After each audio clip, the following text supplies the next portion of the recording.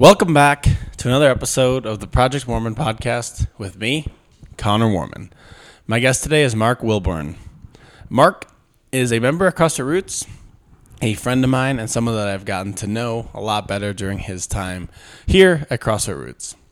Mark is currently at CU for a bachelor's degree in Aerospace Engineering with a minor in applied math and a certificate in engineering leadership. He really enjoys engineering and analytical thinking, and also working with people, so he's looking into careers that combine the two. Mark would love to be a systems engineer or project manager, or anything that takes more of a global approach to tough problems working in the field of engineering. At school, he's a student ambassador, which is where he found his passion for people. Mark got into CrossFit through the influence of his parents and being connected to Kevin Ogar while he was in spinal cord rehab in Denver. His dad started CrossFit in Afghanistan when Mark was in middle school, and both of his parents have been doing it since. Mark used to always make fun of CrossFit, as a lot of us naturally did before we got into it, and he was always more into endurance sports, but Kevin showed him early on how CrossFit and all it has to offer for his injury, and he enjoyed how he didn't have to think and just show up each day and know that the coaches would make him better. Athletically, Mark would like to return to endurance sports later on once he gets enough strength and settles into more of a home. I had a lot of fun and really enjoyed this conversation today. Mark is someone who I've gotten to know better during his time at CrossFit Roots. And during this conversation, we talked about a wide range of topics, including the tunnels underneath Las Vegas, Elon Musk and aerospace engineering, Mark's dive into cross-country, track, and field and endurance sports during high school, his accident, and how that inevitably led him into CrossFit. I really enjoyed this conversation, and I hope that you all enjoy it as much as I did. And now, without further ado, let's get on with the show. What's up, Mark? How's it going? Good. How are you? I'm doing good. Dude, this is funny. This is like 22 Jump Street coming in here. Oh, yeah. Yeah. When I pulled up onto campus, it was so funny. Like, I was like, I'm going to like a dorm right now. Yeah, I know. So, it's a blast from the past for you. Yeah. I know, it's weird. It just seems so far away. It wasn't that long ago. But yeah. Every year it gets further and further away. How old are you? I don't really know. 26. Okay. So it's not too far. How old do you think I am? I was going to say like 28. So okay. All right. Thing. That's not terrible. But then you're too close to 30 at that point. Yeah, that's true. Were you scared or something? No, I don't think so. It's just weird. Because you go your whole life like being in school. Yeah. And like being young. And then all of a sudden you're like out of school and you're like not a young kid anymore. Yeah, you've never been old before. No, there's like that like adaptation period where like I'm kind of an adult now. Mm-hmm. But I don't know. 30's going to be weird. Yeah. What do you think about it? Aging. I mean, I hope I make it. See how far I go, but yeah, I mean, it'd be fun to be a little older, but have a life. But I mean, I'm kind of done with like college for sure. I mean, I'm ready to like I appreciate it, you know. Like I'm glad I'm here, but I'm excited to like go into the future. So yeah. How long have you been in school for? 4 years. I have one more year. So. Aerospace Engineering. Mm-hmm. All right, before we get into that, you lived in Vegas for a long time, right? Mm-hmm. We got to talk about the tunnels under Vegas. Okay. What do you know about them? Yeah, you told me before. I didn't really know what you're talking about, but like it's just like, I mean, it's kind of like the LA River, where you know what that is? No. It's just like a concrete valley basically that just runs through the city. So like Vegas can't handle rain at all because it's just a rock and it's a valley. But it also doesn't rain, right? Right, but when it does, like it's a problem. Okay. Like, it rains maybe like 1 month, and like when we first moved to Vegas, maybe like the second day we were there, it rained like an inch, right? And the entire city flooded. Like we were down at the Strip and the plumbing like broke because it just can't handle like an inch of rain. So like we were in a mall and there was like water coming out of the walls. Yeah. Like it just can't handle rain at all. So like those tunnels are kind of a way to like try to stop flooding. So it just, all the rain just goes to these tunnels and not to go to Lake Mead. But like you were saying, there's a camp in the tunnels, and like I There's guess like so. people who there's like secret societies that live there. Yeah, I only just know of like the homeless people that live down there, and then whenever it rains, they, they got a problem. But there's a lot of deaths in the tunnels. But I mean, they're not really like tunnels. It's just like plumbing, basically, that's Like, exposed. The question is, would you go in there? Like we'd be on a run or something, and you see like a tunnel, and you run through it because it's fun to run through a tunnel. But like you're not supposed to be there. But yeah, like yeah. I don't know. It sounds scary. It's a little. I mean, there's no one in there when we were there, but It's like a bunch of like you said, like homeless people, but like people on meth and stuff, just like I living. would assume so. Yeah. It's kind of crazy. I don't know. I'm picturing like Batman, like in Batman Returns, when Bane comes in, and it's just like this anarchy. That's what I'm kind of picturing. It's the not. tunnels being like. It's not anything like that. Oh. That I know of. Like, it's just homeless people need a place to live, so they find these tunnels, Yeah. and that's all I see. You should look into it. There's like a I rank and guess. order. Like if you're new, you have to stand at the gate or the entrance to like warn everybody if it starts raining. And they also like let you in or out. I feel like they can tell if it's raining. Like, They it's could be- just you look outside and it's raining. But you can't see out of the tunnels, right? Because they're underground. They're not like underground. Okay, I gotta Like- go and see these now. They're just out, and then sometimes they go underground. Huh. But they're mainly just like we have parks in Vegas that are just like huge bowls, Yeah. and they're meant to just be like flood protection. You're, Like you're kind of ruining this for me. I mean, you can believe what you want, but like I've never seen it. So Okay, because the article we were reading was like made it sound pretty scary. I mean, go check it out, but I have never seen it. So How did like a place like Vegas even get there? Like who decided we want to make this place in the middle of the desert? it was just like during the gold rush, everyone was moving out west. It was just a gambling spot. Like that's where you gambled basically. Like you would stop there on your way over to California or something, or Nevada. Like there's a lot of mining there, but it was just like a gambling town, and it just exploded from there. So, but it's weird because it's like the most resource hungry city in the world, and it's in the like most resource. There's nothing there in Vegas, so it's like they require so much power and energy, but there's nothing there to support it. So it's really odd. I'm not a big fan of it. But because like you're not supposed to live in a desert. Yeah. But there's not much to do there. Yeah. So, surprisingly. Yeah. Yeah. Do you like going to the Strip? I mean, it's an experience. You have to go. It's kind of like going downtown in any city, but a little more like party-esque. I mean, now that we have sports teams there, that's another reason to go down there, but people really just go down there for like the Golden Knights or the Raiders, or that's pretty much it. For like locals, What's the Golden Knights? the hockey team. Oh, yeah. Or like occasionally a restaurant or a show, or my parents have done like staycations there where they just like, rent out a room, stay at the pool for a weekend, but it's, you have to go, but it's not something you go to all the time. They might be getting a baseball team. We are actually. The A's? Yeah, Is that for sure though? I think so. Like they're building a stadium. Like they demoed a casino Oh, really? to For it? build a stadium. Yeah. Yeah. It's What- like it's near, I think it's like by Allegiant Stadium, but just on like the other side of the strip. Gotcha. Yeah. It looks cool. But Yeah. Is there like a fan base there? Do people actually live there? I guess you live there. Yeah, I mean, people ask that all the time, but like the strip is maybe 10% of the entire city. And then like if you ever fly in, like if you've been like flying to Yeah, Vegas, one time. like you just see the strip and then it's just suburbs all around it. Yeah. Like it's a very normal town, to be honest. It's just like fueled by the gambling industry, but like it's very normal to live there. Yeah, there is a lot of people there. I think it's like a couple million. Yeah. For sure. But yeah, a lot of people. With the sports, like everyone loves the Golden Knights because they like started in Vegas. The Raiders they're fine, like they're whatever. Yeah. Because that's kind of like another city's thing. But yeah, there's definitely.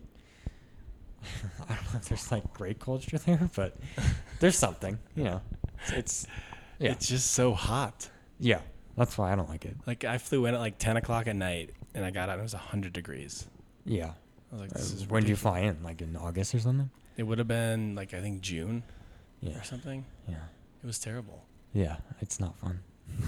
Yeah. And then, yeah, it's like cool to go for a day. If you're going to go to Vegas, like a day, just do Vegas as hard as you can and leave. Yeah. I don't know how people stay there for like a week on the strip. No. I think 3 days is the max if you're going to do the strip. Yeah. After that, you get depressed. Like, it's just sad. Like, you know what I'm saying? It's not a lot of fulfillment on the strip. So you just start to get sad. But If there were like 3 things you would tell somebody to do if they went there, what would they be? I mean, as a local, it's like, if you've never been to the strip, just walk through it. Like, take a day or half a day and just like walk through the casinos just to see all of them. And then I would go to like Red Rock Canyon, which is like our state park. That's just a really cool place. And then I guess like Lake Mead and the Hoover Dam or something. But yeah, like, yeah, because I'm more into like the nature part of Vegas. But if you've never been to the strip, you have to go. You know? Yeah. You have to see it at least once. Yeah. So you weren't born there. No, I was born in England. You're born in England? Yeah. So your dad was in the military, right? Yeah. So you guys traveled around a lot? Yeah. Yeah, they can move like 9 times. Okay. So you were When I was born in in school. England because he was stationed there? Yeah. Okay. How long did you spend there?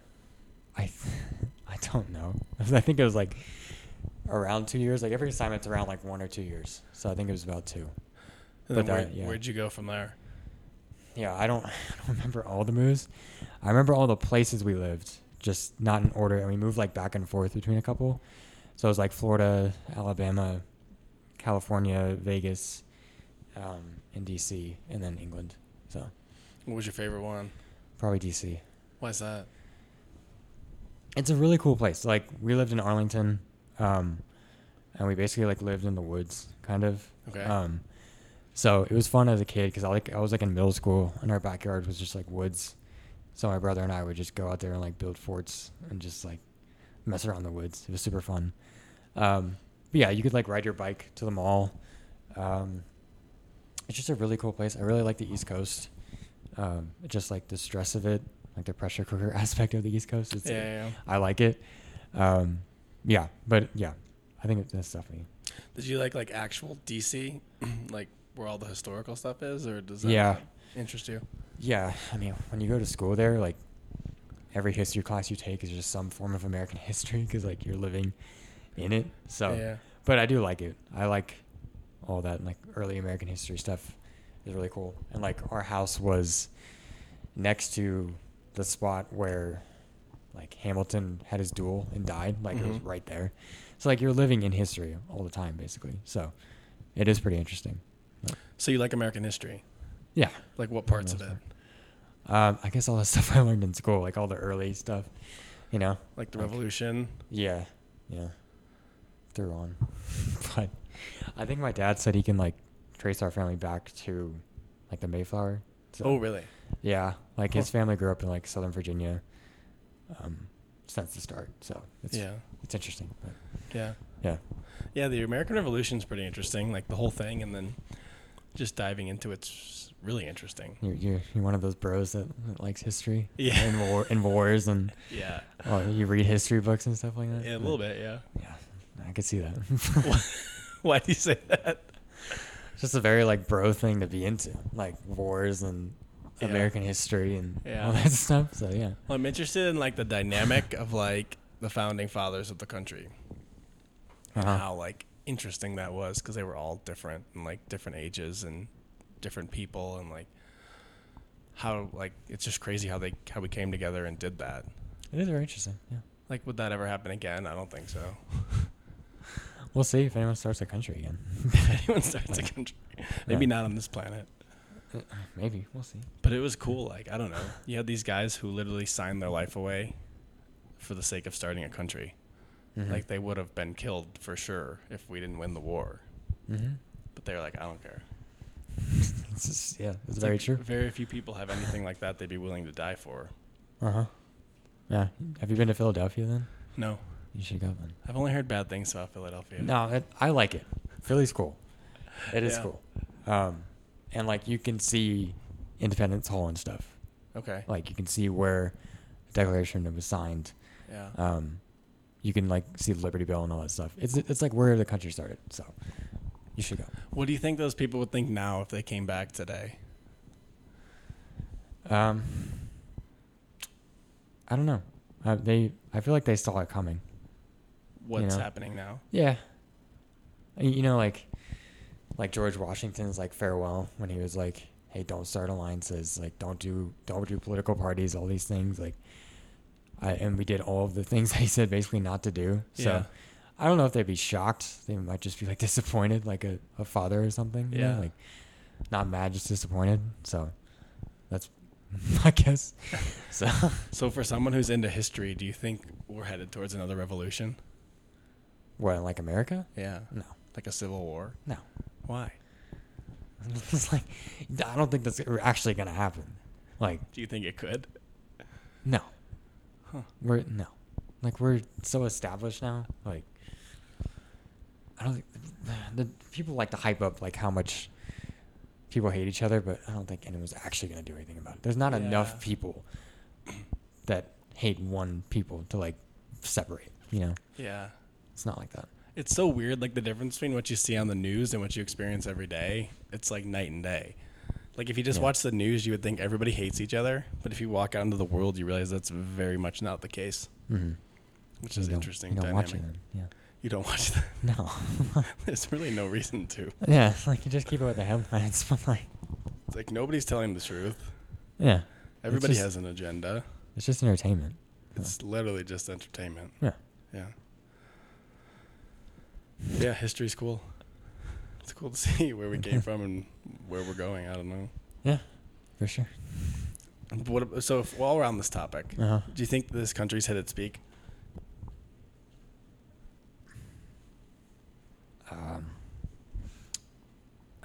I don't know. I don't even really know what that would look like. Like, does China scare you? Oh, that whole thing? That whole thing, that little thing that's happens. Like China taking over? Yeah. That could happen. For sure. Like, I don't know. I think I'm biased, but I do think like we're still technologically ahead, but I think there is like something coming, you know? Like I think they're definitely catching up and they'd have things better than us, so it could definitely happen. But I don't think like, I mean, maybe in 20 years or so, but not like tomorrow. It feels like if we ever got in a real conflict, it would just be the end of the world. Yeah. Yeah, and that I think that helps. You know, like there can't be another real world war. Yeah. Because it would just end the world, basically. Like nuclear weapons, just wipe it out. Yeah. I mean, it wouldn't be anything like World War II again, because like war is definitely a lot more different now. Yeah. It's just mass destruction at that point. Yeah, and just like silent fear. Yeah. Yeah. So, growing up, you lived in a lot of places. You said Washington, D.C. was your favorite. Mm-hmm. What sports and what kind of things like that did you get into? Yeah. So, my mom always had a rule that she didn't care what we did, but we just had to do something every season, and then we got the summer off. So, like for like the fall, winter, and spring sports, we just had to do one thing every season. So, in the fall, I did football. In the winter, I did basketball, and in the spring, I did baseball. And then the summer's off, and that was like elementary school. What was your favorite of those three? That's tough because like all of them have their advantages and disadvantages for sure. Like I would dread football season every single year, like because it just sucks. Like it just does. Like it's really hard. It's just really uncomfortable, but like that's kind of the point. It's so much work to go and play one game a week. Yeah. Especially once you got into like high school and stuff. Yeah, and the whole culture of it is just like brutal, you know? Like it's a simulated war basically. Like a game war. So like it's really tough. But it definitely like taught me a lot. So, you know, like I dread it, but it formed a lot of things for me. And then basketball is fun, but like I'm white, so I'm not really great at it. I was never like because you're white. I was never like super great at it. And like my family genetics don't lead to basketball. Like my brother's 6'7" and he can't dunk. He's 6'7"? Yeah. He can't dunk? No. How? Because he can't jump. He's not super athletic. Like he's just very gangly. Like he's a wide. Legitimately 6'7". Yeah. Yeah. Huh. Yeah. And like he played like wide receiver and quarterback in football, but he was never like really great. Yeah. Just not that type of athletic. So like basketball is fun, but wasn't super great at it. Yeah. And then baseball is also one of those just like fun sports, but you get to a point where you just can't do it anymore. Like you have to be doing it 24/7 to play it basically. So like when I got to middle school, I remember like tried out and I didn't even get to the B team. I was like, yeah, I don't think baseball is for me. So, if I had to pick one, probably football because it like taught me most. But it's like baseball and hockey are like the two where you kind of have to like find a point and just commit your life to it. Yeah, you have to do it year round. Year round, basically. Yeah. Like football, if you're just a good athlete, you can go play football. Basketball is kind of similar. Yeah, because like there's dedicated off seasons. Yeah. So you don't like you play it in the fall and then you are off and you just do like off season work. So it's you don't have to like dedicate your life to it, but yeah. Baseball is the best sport, I think. You play baseball? Yeah. You look like it. So. Baseball and football. Baseball, football? Yeah. What were you in football? What position? I played defense. I played cornerback and safety. Really? Yeah. Why? You don't seem tall enough to play. Tall? Those guys aren't like tall usually. Yeah, they are. A cornerback? Yeah. They're pretty tall. Sometimes they're like 6 foot or 5'10". No, they're way taller. No, you look it up. Because you have to have like wingspan. Yeah. I mean, you don't have to. I hope so. But like if you go up against a 6'5" receiver, it's kind of a disadvantage. Exactly. Or your brother, but he can't jump, so that wouldn't be that hard. Yeah. He didn't catch a lot. So. It's so funny that he can't dunk. Yeah, you can't. If you're 6'7", like you don't even have to go that high. Yeah, not at all. That's really funny. It would be like a foot. You can't do it. Yeah, that's wild. I've never been able to. So once you got done with those 3 sports, what'd you do next? So like in middle school. That was all elementary school? Yeah. Oh wow.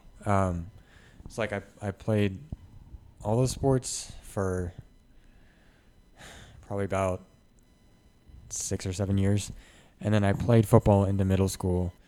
I stopped basketball and baseball when I got to middle school because that's when it was like teams. You actually have to be good. And then once I got to high school, for football, I was just not big enough anymore. Like, could not be a football player. But in middle school, I was part of like this competitive PE class. So like, and you had to do 2 sports every year basically to stay in it. So like when I didn't make the baseball team, I was like, well, I got to do something. And my brother did track. I basically just followed my brother in every sport that he did. Like he did football, so I did it. He did all the sports, so I just did that basically. So he did track, and I was like, okay, I guess I'll just do that. And yeah, so that's when I started running. And then in high school, I definitely got more into that. I like the whole endurance sports. So. Like track or cross country or both? Both, yeah. Okay, what were your events? So I was like in cross country. So in track, it was like the mile and 2 mile. Okay. And I was even like too slow for the mile, like because the mile it turns into like a sprint basically. Yeah. Mm-hmm. So like I had like a 4:40 mile, but that's not good enough, Like, yeah. It's not sprinting. So Yeah. I was definitely better in cross country because What were the top guys running in the mile in? Like, I mean, now they break 4 in high school. That's crazy. Yeah. But I think the fastest I saw was like 4:05 or something. Wow. So, yeah. That's really fast. Yeah, they're moving. So. Yeah. Yeah, it's a 61 400 4 times in a row. So, yeah, it's pretty wild. But then, so you said you were better at cross country, and that's 2.5 miles, or what was that? 2? It was a 5K. Oh. Yeah. Okay. 5K and 3 mile. Gotcha. Yeah. So which one did you do? You would do them. They would like some meets would be 3 miles and some meets would be 5Ks. What were you better at? They're pretty much the same, to be honest. But like my PR was in the 3 mile. Yeah. What was that? It was 15:45. That's pretty fast. Yeah. That is a 5-something mile. 5:15. 5:15 mile. Yeah. For 3 miles. Mm-hmm. So you're like sprinting the whole time. Yeah. It looks like it. You are basically like, yeah. Until you get to like a marathon, all those events are sprints. Yeah. It's pretty crazy. Even then, when you see the best people at like the Boston Marathon, it looks like they're sprinting. Mm-hmm. Yeah. That's like crazy. Like Eliud Kipchoge, who like broke 2 hours in the marathon. He ran my mile PR. That was his pace. 4:40. Yeah. Wow. Yeah. For 26.2 miles. Yeah. It's wild. Is he from Kenya? Yes. What makes Kenyans so good at running? Like the blue zones, like those areas where people live to be like 100, basically. Okay, no. So I think it's kind of like that, where it's situational. Like they grew up in Africa, so they didn't really have shoes, so they're walking barefoot everywhere. They're running barefoot everywhere, and that's kind of like, it's the most efficient way to run, like biomechanically, is Barefoot. like on your toes, you know? Yeah. But most people can't do that because you grew up in shoes. Mm-hmm. So people try to run on their toes and things like that, but you really shouldn't, because you're like going against your biomechanics. But like they just walk everywhere, they run everywhere, and just their genetics are very tall, lean, lanky, that like you want a lot of surface area basically on your skin to help cool you off. So they're very tall and skinny, so they don't have a lot of weight to move around, but they also have a lot of surface area to just like cool off themselves. And they have like no fast twitch motion fibers whatsoever. It's all slow twitch, so they're just extreme endurance. So it's just like that area of the world just suits them best. And it's like this one tribe in Kenya that just breeds the best of the dominates. best. Yeah. That's so crazy. Yeah. It's pretty cool. Because don't like shoes mess up your feet over time? Like scrunch your toes together. Aren't they supposed to be spread apart like a hand? I don't know about that. Like the toe shoe people. Like, He keeps saying everything I say is wrong. well, it's like those people that wear toe shoes. You know, they're like, Yeah. you gotta be natural and like spread your toes or whatever. It's yeah. like sure, toe spacers. yeah. It's like sure, it is the best way to run, but my opinion with running was always like, don't force your body to do anything that it doesn't want to do. Mm-hmm. So like, there's ways to work on your form, but don't drastically change everything. Just like, Gotcha. Just go faster. yeah, and like do the basic form things, but don't change your stride. Don't do something that's against your biomechanics, basically, because you have the most efficient way to move your body. So play off of that, basically. Huh. That was my opinion. Yeah. With all that, because people are always like, run on your toes, run barefoot, and all this stuff. It's like that's too much effort, and it's not really gonna help you that much. Interesting. Yeah. Someone once told me you should be able, like your feet should be able to move like your hands. Like you should be able to use them like you use Like an your- orangutan or something. Yeah, like one time someone told me to try to open a banana with my feet. But like, what? There's no advantage to that other than the fact you can pick stuff up with your feet. Like that's it. Yeah. You don't need to be able to do that. You know, like it doesn't really help you that much. It's just like, oh, you're really good picking stuff up with your feet. That's awesome, but Yeah. it's not gonna change your life. You can do that. I So, probably spent 2 hours trying to peel a banana with my feet one day. you're buying too much into all the propaganda of everything. Like just To everything. yeah, just believe your own stuff. It was funny. You don't need to peel a banana with your feet. You're fine. It was like 12 ruined bananas and no luck. That's too much money and too much effort. Dude, That's a lot of bananas. I just 12, I just thought it was gonna be cool. like you've had to buy like 2 bunches to get to 12. It's a lot. Yeah, I couldn't even eat them after because they were just smushed and destroyed. I ate the other half.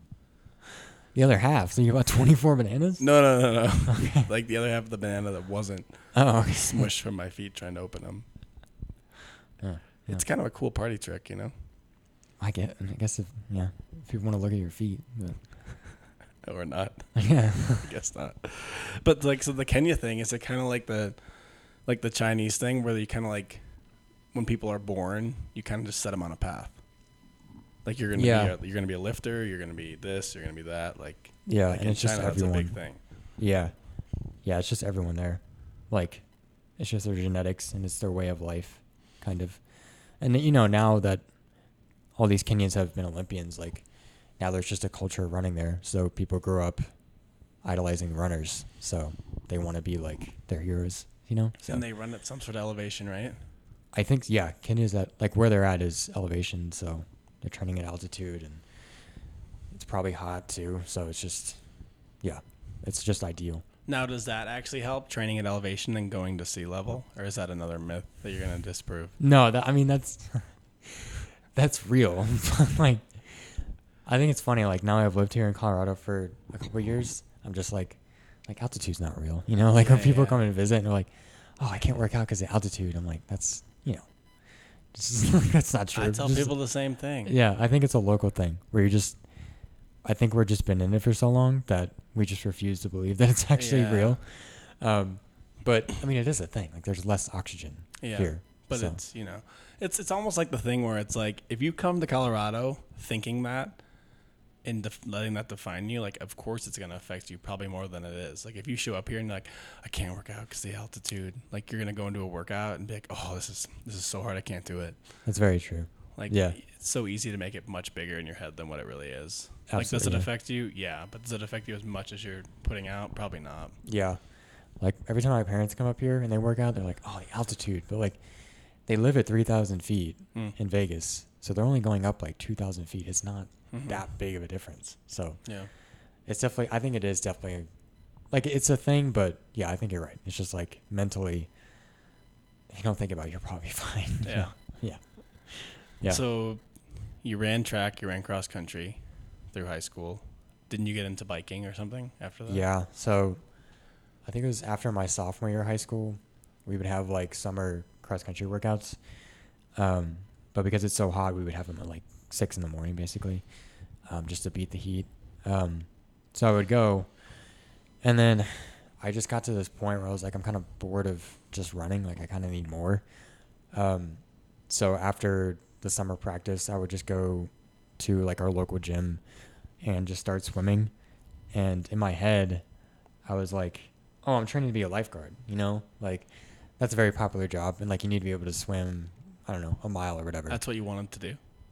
I think that's what I told myself. Okay. But in the back of my head, I did want to start doing triathlons. I just didn't think I realized it yet. Okay. But I didn't really know how to swim. Like, I could, like, doggy paddle, you know, but like survive, but I didn't really know how to really swim. So I just, like, looked up on YouTube, like, how to freestyle, like, how to swim, basically. And then I would just go every day, and I was terrible for so long. Like, I couldn't swim the length of a pool for the longest time. Yeah. Because I was just, like, drowning, basically. But I just went every day. I'm like, I'm going to figure this out. Like, I'm just going to figure it out. Yeah. And eventually I did. And then, like, the day I was able to, like, swim a mile, I was like, all right, I think I got it down. And then that's when I, like, started biking, because I was like, all right, I want to, like, actually do triathlons and stuff. Yeah. And I was like, if I can swim a mile, I can do any distance, basically. Like, I can build from there. So, yeah, that's kind of. So you still taught yourself everything? Yeah. Yeah. No. No? I did, yeah. Oh, yeah. Yeah, I did. Yeah. Like, so you didn't really know how to swim, or you did, but you could float, but you couldn't swim, basically. Right. Yeah.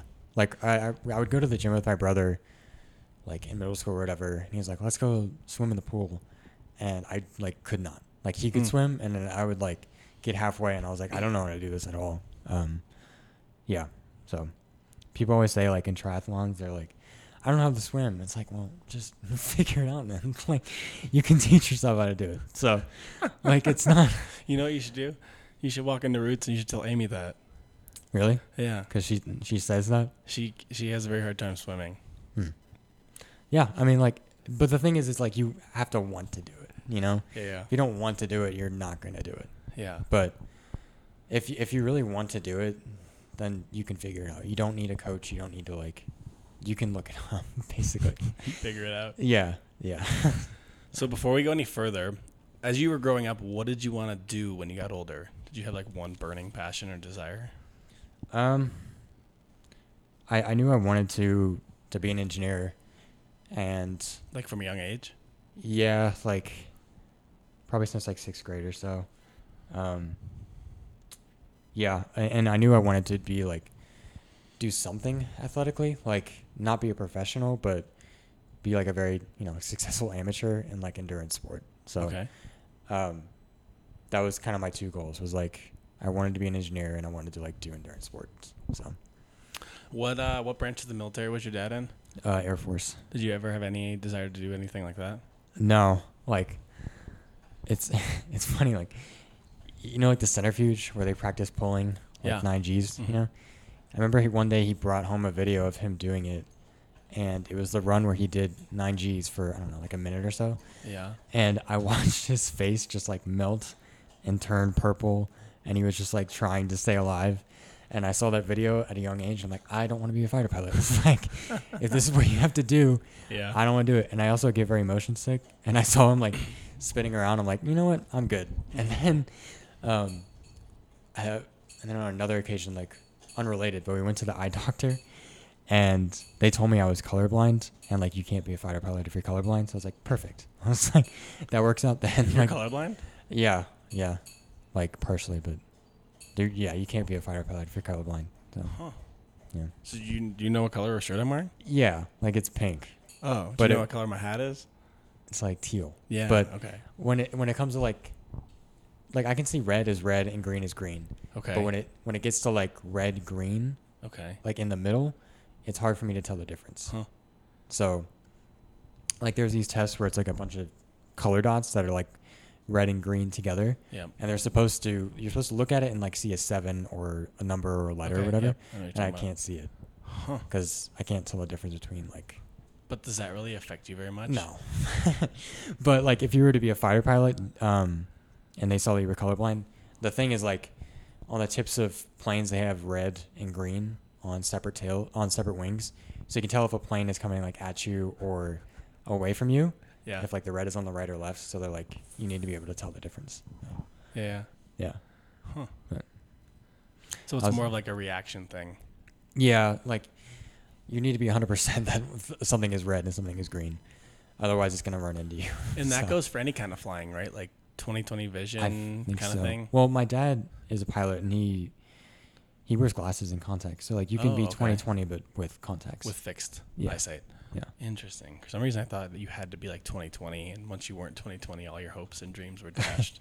It's a thing, but like if you are with glasses, you're okay. Huh. Yeah. Interesting.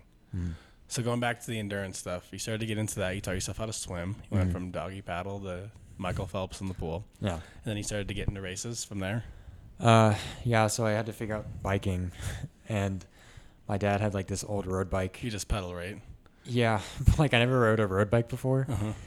And those are very different, like from a regular bike. Like a lot of gears and stuff? Or yeah, like you have to figure out how to work it, and also just the balance and how they ride. They're very aggressive. Like your weight's really over the front of it. Like the position of it's very uncomfortable. Handling it is very different. So I went on a couple of rides, and I was like, okay, I think I got it down enough to like sign up for a race. And yeah, but so that's where I went from there. But so you signed up, and how'd the first race go? Interesting for sure. Like it was in Flagstaff, Arizona, which is again at altitude. Okay. But it's like at 7,000 feet. So it's a little more than here. And it was tough. Like it was a sprint, so it was like I forget the distances, but it was like the shortest triathlon you can do basically. And I knew it was gonna be tough, but I didn't think it was gonna be that hard. I also never swam in open water before, just like the pool, and they're very different. So like it was a lake, so when you put your head underwater, you can't see anything, right? It's just dark, like it's just mud. So like I did that a couple minutes before the race, and I was like, oh, that's terrifying. Like I can't see a thing. And I made the classic mistake of like starting in the front of the pack for the swim, which on your first one you never want to do. Always start in the back, because you'll have what happened to me is that like I start going and I immediately had a panic attack, like instantly. So I just had to stop and just like take my goggles off and just breathe for a second. But then there's all the people behind you coming at you. Yep. So you just get swam over because like they can't see you. Yeah. Because their head is down. So you literally get swam over, and then like I had to just like to get my composure again and then start going again. But it was terrifying. And then I made it out. And another thing I didn't realize is when you're swimming, like you're laying down basically, right? Mm-hmm. And then when you get out of the swim, you immediately stand up and you instantly start using your legs. So what happens is all the blood goes down from your head because you stand up immediately. And it also goes to your legs because your body's like, hey, we're using our legs now. Yeah. So we need blood there. So you have no blood in your head whatsoever. So I was super disoriented. I couldn't see a thing. Like I just saw white. That was it. And I remember like unzipping my wetsuit and then I like zipped it up again because I had no idea where I was at all. And I just like made my way to my bike and then got on. The bike was fine. Every triathlon I did, the bike was always really hard, like a lot harder than I thought it was going to be. I also drafted people, which you're not supposed to do in triathlons, but I was like, oh, drafting makes you go faster, but it's actually like illegal. So luckily, what does that mean? Like getting really close behind someone, so you like you're not taking all the wind basically. But so I had no idea what I was doing, but like nobody called me out for it. So I was like, okay, like, and then I got off the bike, and then probably the hardest part of any triathlon is bike to run, because the entire race you've not been supporting your body weight entirely. So you've been like swimming or sitting down or something, and then you get off the bike and you start to run, and this is the first time you're supporting your entire body weight and you're running now. So your heart rate spikes because that in swimming, biking, and running is where your heart rate gets the highest out of all of those. So your heart rate spikes to like its max basically. You're supporting your body weight for the first time, and your legs just feel like bricks. Like you can't move. You feel like you can't move, basically. And you're like, I have to run a 5K in the sprint. But like, you've never ran a longer 5K in your life. But I was like, oh, I do cross country. Like I'll do this in 18 minutes or whatever. And it took me like 21. And I was like, this is terrible. But yeah, I finished it, and I was like the most tired I've ever been. But it felt amazing. Like I was like, this is really great. And I was the only one in my age group, so I won my age group. Yeah. So I got to like go on the podium and stuff. So that the high from that, I was like, this is great. But because it's like, I always wanted to like push my body to the max it could do, and that was the sport that did it basically. Like, in multiple times during the race, you get to a point where you just can't move anymore, and you don't think you can physically move, and you get to a point where it's like, okay, this is literally mind over matter. Like you have to tell your body to physically move. And that was the part that I really liked about it. Yeah. So when you talk about mind over matter, how much of that do you actually think is true? Like how powerful do you think your mind over the matter is? I think it is very true. Yeah, like becoming mentally tough is, I think, more beneficial than like physically tough, especially with endurance stuff. Because you can like get to that point where you can't go anymore, and then you just tell yourself like, no, you actually can, and then you do, and you realize like, yeah, you can go a lot further than you actually think you can. Like when I did the half Ironman, like I got off the bike, and I was like, yeah, I'm done. Like I'm gonna drop. I can't go anymore, and like I had to run a half marathon, and you're like, okay, I took a year and a half to train for this. I spent a lot of money, so I'm not going to drop. I'm just going to walk. And then you realize like, oh, I'm walking now. Maybe try to run, and you start doing it. And it's like, okay, you're at the point where like literally cannot go anymore, but you actually can. So it takes getting to that point to realize it. But I do think it is true. Like mind over matter stuff. Yeah, for sure. So how many races did you do? I did 3. I just did a sprint, an Olympic, and a half Ironman. Like my goal the entire time was to do an Ironman. And that's what I was going to do after my senior year. That was like my graduation gift to myself. It was like I was going to do an Ironman. Yeah, a full one? Yeah, because you have to be 18 to do them. So I had to be 18, and then they're very expensive because it's an event that supports thousands of people for 16 hours. Like there's a lot of resources involved. So they are very expensive. And I told my parents, like, that's what I want to do for graduation. But that's when I had my accident, was training for that Ironman. So you were training for the event. Yeah. And what happened? So I was on a bike. And if you ever see like a triathlon bike, you're pretty much hunched over. You can't. It's like where your hips and stuff are pretty high, and you're kind of like over the handlebars, kind of thing. Yeah, and you're basically just tucked. You're in a tuck position. So visibility is already not great. Yeah. And so I was out riding in Vegas. It was like the first day of the year that I was outside because the weather was nice enough. And yeah, I was coming home. And I don't remember why, but I think I was like looking at my gears or something, like checking I'm in the right gear because I was about to go up a hill or something. Or I was looking at my computer, and there were like burrows on the side of the road, like wild burrows basically. So a car pulled over into the bike lane to go take pictures of these burrows, and they didn't see me and I didn't see them. So I ran headfirst in the back of their car, going about like 20 miles an hour. So I hit it head first, and so it's like the top of my head basically hit the car, and just the vibration and the impact from that like went down my spine and broke my C6 and C7 vertebrae from that. So that's how it happened. So when that happens, are you just out? Some people are. I wasn't.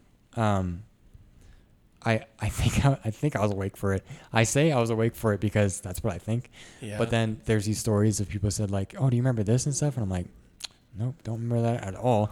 Huh. But I was like conscious the entire time, like from the site to the hospital.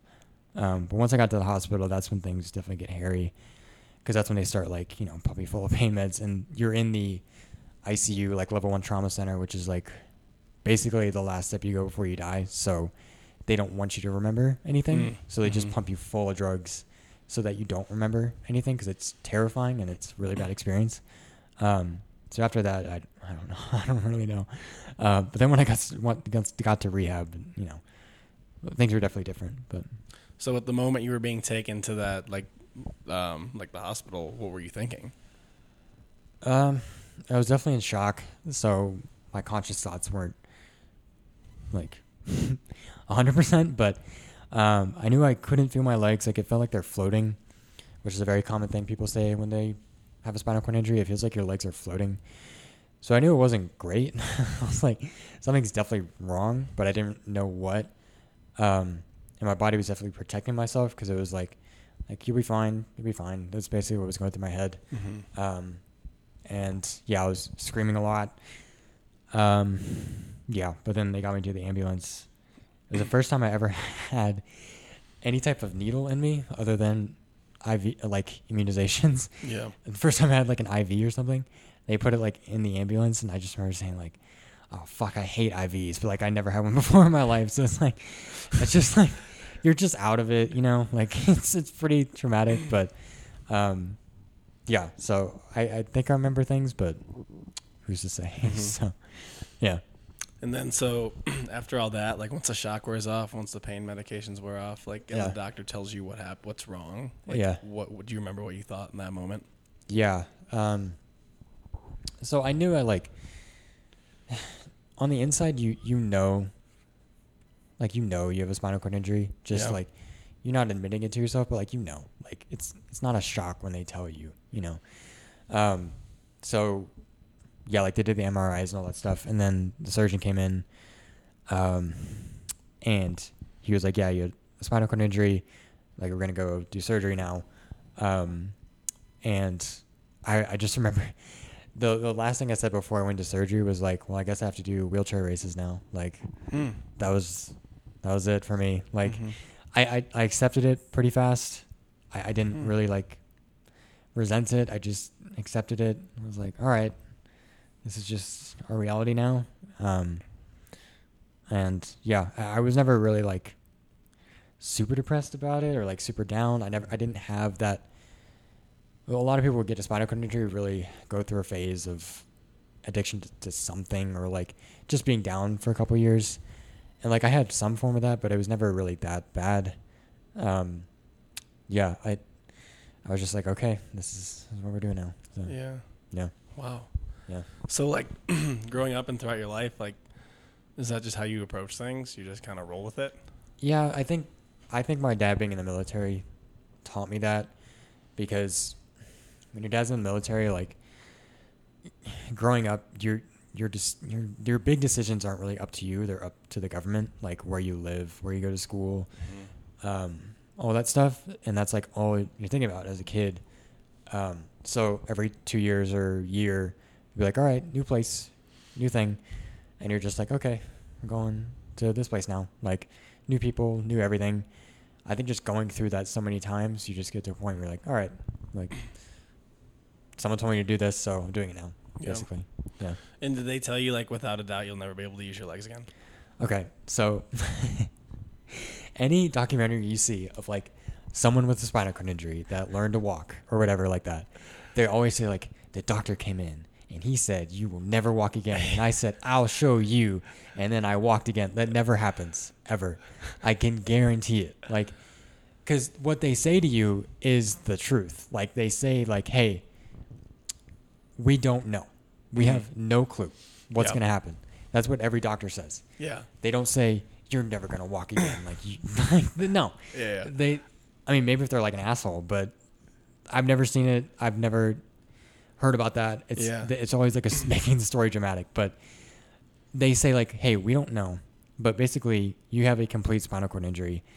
That means that you have no sensation, no motor function beyond your injury point. So what that means is you can't walk. Straight up. That's just what it means. Yeah. And people who have complete spinal cord injuries, like, I don't know, 99.5 of them never walk again. And that's what they tell you. Like, hey, statistically, no, you're not going to walk again. And, like, I was totally fine with that. I was like, yeah, of course. Like, this is a spinal cord injury. There's no cure for that. Like, so, yeah, I'm not getting better. Like, I'm just going to have to learn how to live with this now. So, yeah, whenever someone says that a doctor said that to them, I'm like, that's stupid. That's not how it goes. It's never, no, that's not what happens. So, yeah. And was, like, everything that came after, like, what was the hardest part? Like, getting used to what? Yeah.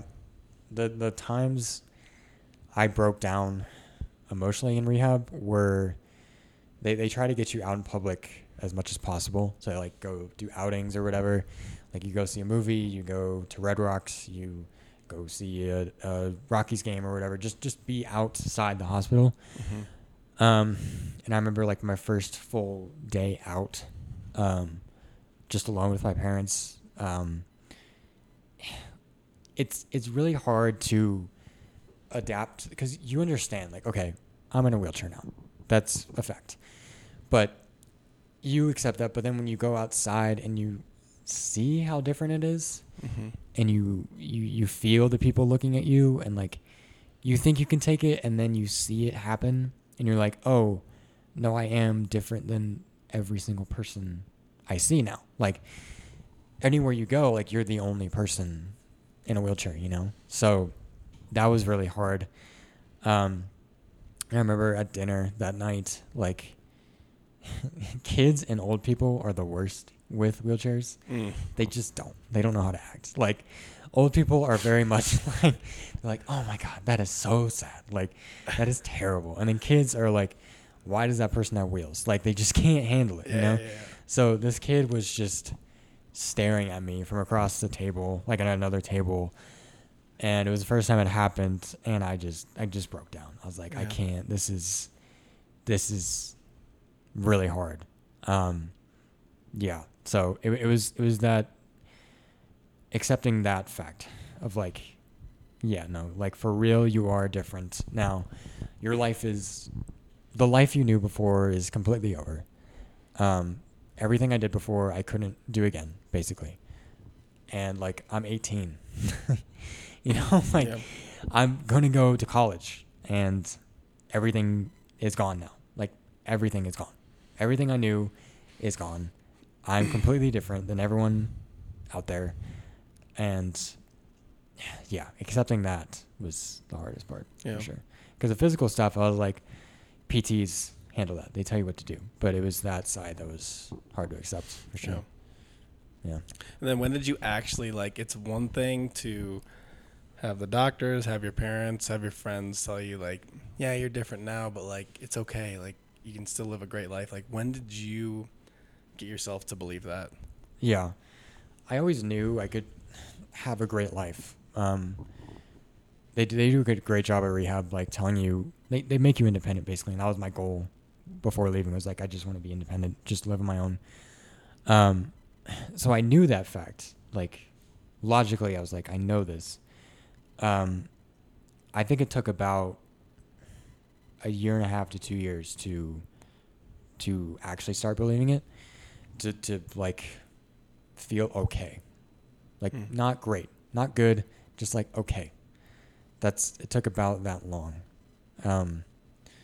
And like even now I'm like, it's good.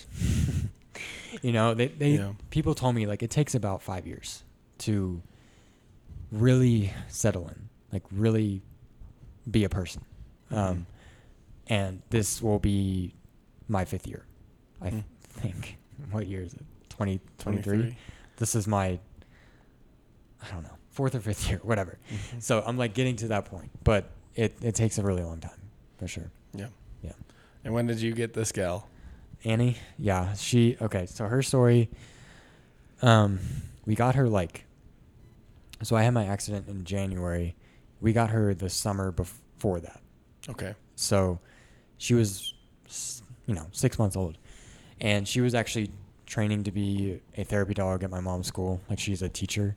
So her first job was a therapy dog. But when I had my accident, my parents were like, hey, we can train Annie to be a service dog. And you can take it to college. And I was like, well, I'm doing that. Like, I'm taking a dog to college. So, I've known Annie since she was born. Like, we've had that bond, but one-on-one was when she was about 9 months old, was when we like started to just be us together. Yeah. Yeah. Yeah. She's great. She's pretty great. Yeah. She's probably the easiest dog ever. My favorite thing with her is when she comes in and she puts her paws on the desk. Yeah. I know. You're sad that she stopped doing that. But yeah. We gotta start doing it again. Yeah. Whenever you're there. Yeah. And then how'd you end up at CU? Yeah. So I made my decision where to go to college in rehab. I applied to a lot of schools, but it was down to here and Cal Poly in California. They're very similar academically, culturally, but I ultimately decided to come here because honestly, I liked it better than any other school I've been to. It was my backup school, but I honestly liked it better than any schools I went to. So even if I didn't have my accent, I'd probably go here. But a big draw to actually going here was the rehab hospital is 45 minutes away. So if I've ever had a problem, they can handle it, because you learn that no doctor knows how to take care of a spinal cord injury. They don't. They have no idea what to do. Like, they were kind of briefed on it in med school, but you really have to specialize in it to know how to treat it, how to treat problems with it. So if I go to any doctor, they're just like, we don't know. Like, we don't know what to tell you.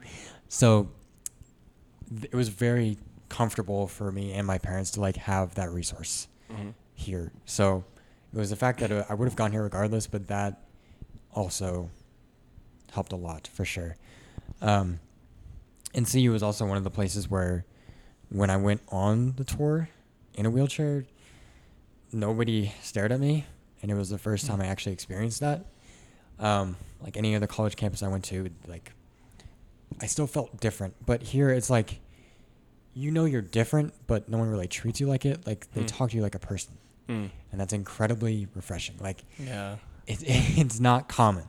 So when it happens to you, you're like, this is great. Like, this feels like home. So there was like one moment when and like, I was so crippled at this point. Like, I was in a rental wheelchair that weighed like 40 pounds. I couldn't push myself around. Like, my mom was pushing me around. I still had a trach. Like, it was a tough look. It was a tough look for sure. Like, it's something to stare at. Like, it was not good. But I was like walking by the rec center, and like a student was coming towards us, and I was like, all right, here it goes. Like, they're going to look at me. And then they just walk by. And I was like, wow. Like, they didn't even look. And that's great. So that experience was the thing that, like, sold it for me. I was like, all right, this is where I'm going. So, And you study aerospace engineering? yes. Is that like Elon Musk kind of stuff or what? It is. Like, it's what he does with SpaceX. Do you like him or no? So I think every aerospace engineer has an opinion on him. He is incredibly innovative. He's actually doing something new, which is very refreshing. Because with NASA, they're just pulling parts from other missions and making a new mission, basically. Like that, and it works really well. But it's not exciting. It's not new. So he swings for the fences for sure. He's definitely a character. He's definitely autistic, but that's great. That's like a fantastic quality for him and his role. So, and in like all my leadership classes I've taken, we study him like heavily. Huh. So in like the leadership world, he's a model, and like from an engineering world, he is definitely a model.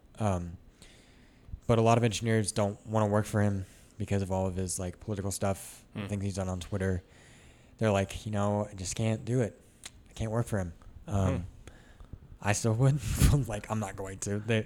It's basically like getting into Harvard, but 10 times harder to work for him. So I'm not that smart, but yeah. Gotcha. Nice. Yeah. Are you tired of answering questions yet? No, I'm fine. So. All right. How'd you get into CrossFit? Yeah. So my dad found it. I found it like it's a religion, I guess. Yeah. It kind of is. Some people kind of say that it is. For some people. I think especially at Roots. Like, what do you mean? Because y'all are, CrossFit headquarters is here, right? So yeah, not anymore. They moved? I think so. Oh, I didn't know that. Or But they were here. Going to. Yeah, they were here. Yeah. Okay. I didn't know that. But, like, you have to be very, very CrossFit. Like, like when I go back to Vegas, their gym is kind of like more laid back. It's like, we're here to work out, and that's kind of it. But at Roots, it's like I remember one day Dave, no offense to Dave, like he's great, fantastic coach. But like one day he brought in a like article for us to read from like the CrossFit main site.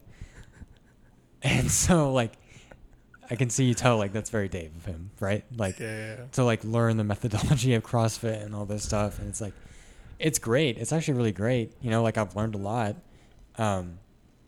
But it is very CrossFit. So like it is kind of a cult for sure. But he found it in Afghanistan. Like in defense of Dave, though, that wasn't Dave's. That was Nicole. We did that all day. Okay, well, it's Nicole then. So that also makes sense. But yeah, so like if you're one of the only level 4 coaches in the nation, like you kind of have to be like that. Yeah. So, but I like it. I like Roots a lot. But anyway, he found it in Afghanistan. Because CrossFit's very military focused. So they had a gym in Afghanistan when he was deployed, and before he went to Afghanistan, he never worked out. Like he was like, I fly fighter pilots. I don't fly fighter pilots, but he flies fighter jets, and like that's very physically taxing, and he has to be like some type of physical ability to do that. So he was like, I'm good enough. I'm fine. But when he went to Afghanistan, he weighed almost like 200 pounds. Like he's like 5'11". It's not great, like, and it wasn't muscle. It was not muscle. Yeah. So he started doing that. And then he told my mom about it whenever they would talk. And she was like, okay, I'll try it. So they have been doing it ever since then, which is when I was in like 6th and 7th grade. And growing up, I definitely made fun of it all the time, because it's CrossFit and I was doing endurance stuff. Totally. So, but yeah, I got into it in rehab. Kevin Ogar is like the guy who made adaptive CrossFit. He was injured doing a powerlifting movement, and like he dropped a barbell on his back, and that's how he became paralyzed. So he like made adaptive CrossFit. He's in Denver. So I got connected with him, and I went to his gym, and I did a workout with him. I was like, this is good. I was like, this is good, but I didn't really do it for a while because for the first like 2-3 years after my injury, it was all medical. That it was just fighting so many like really scary medical things. I did not have the physical or mental capacity to work out at all. But CrossFit was very accessible because I knew they could take care of me, and I knew that I could just show up. They would tell me what to do. And if I just went every day, then, eventually I would see results. Like, can't not work out every day and, like, follow a specialized program and not get better, basically. So people say that CrossFit's hard, but I think it's very easy because I think the hardest thing with working out for people is, like, what do I do? And just finding that routine. But CrossFit does it for you. Like, there's classes every day on the hour for the most part, and there's a workout every day. So you just show up, you put it in your calendar. I'm going to work out for this hour, and I'm just going to go. And then they take care of the rest. So it was very easy for me. And so when I was coming off all that medical stuff, it was easy because I was like, I don't have to think. I don't have to do anything. It's very approachable. So that's when I started to come to Roots, was right after that. So yeah, that's awesome. Yeah. Now, like, athletically, school, professionally, whatever, like, what does the future hold for you? I don't know. I have no idea.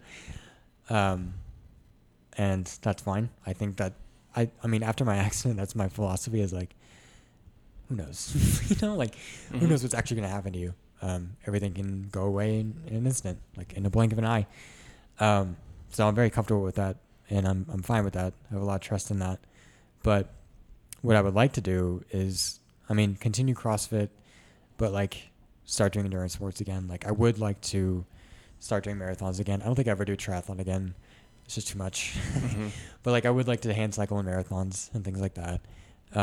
But you need a lot of strength to do those sports, because when I try to do it, like, your muscles give out way before your cardio, because you're replacing your legs with your arms, basically, and that's really hard to do. So I need a lot more strength before I can actually, like, feel good in those sports. So definitely continue CrossFit, but then start doing that again. Academically, finish school. I'll do that.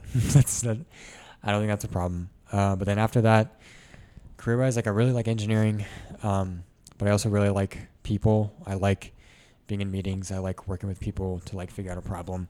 So I think, like, a more global approach to engineering, like, not like specific design, but more like designing the process to get it done, to, like, system engineering or, like, project management, things like that, I think would fit me well. So that's what I'm going to go for. Whatever that looks like, we'll see. But that's, like, my idea right now. Yeah. That's sweet. Yeah. Cool. What about you? What about me? Yeah. Like what? What are you going to do What am I going to do? in the next 5-10 years? I don't know. Whatever. The same stuff? I like coaching CrossFit. Yeah. Like telling stories, like doing what we're doing right now. Yeah. Like writing, way of storytelling. You got any big goals with that? Try to find a way to make all that stuff I just said life forever. You're pretty close. You're a CrossFit coach for a living. Like, Yeah. it's pretty great. Yeah. Like, But yeah. storytelling's the big one. That's the one I'm very interested in. I just think it's really cool. That's cool. Tell stories and Yeah. write stories and connect with people. I just like people. That's why I'm at the gym to coach. Yeah. I like to see people and talk to people and help people out That's with the what place we for do. you. So Yeah. just keep on keeping on with that. Nice. So Well, I hope it works out. yeah, you too. All right, Mark. All right. Thanks a lot, man. Yeah. Thank you.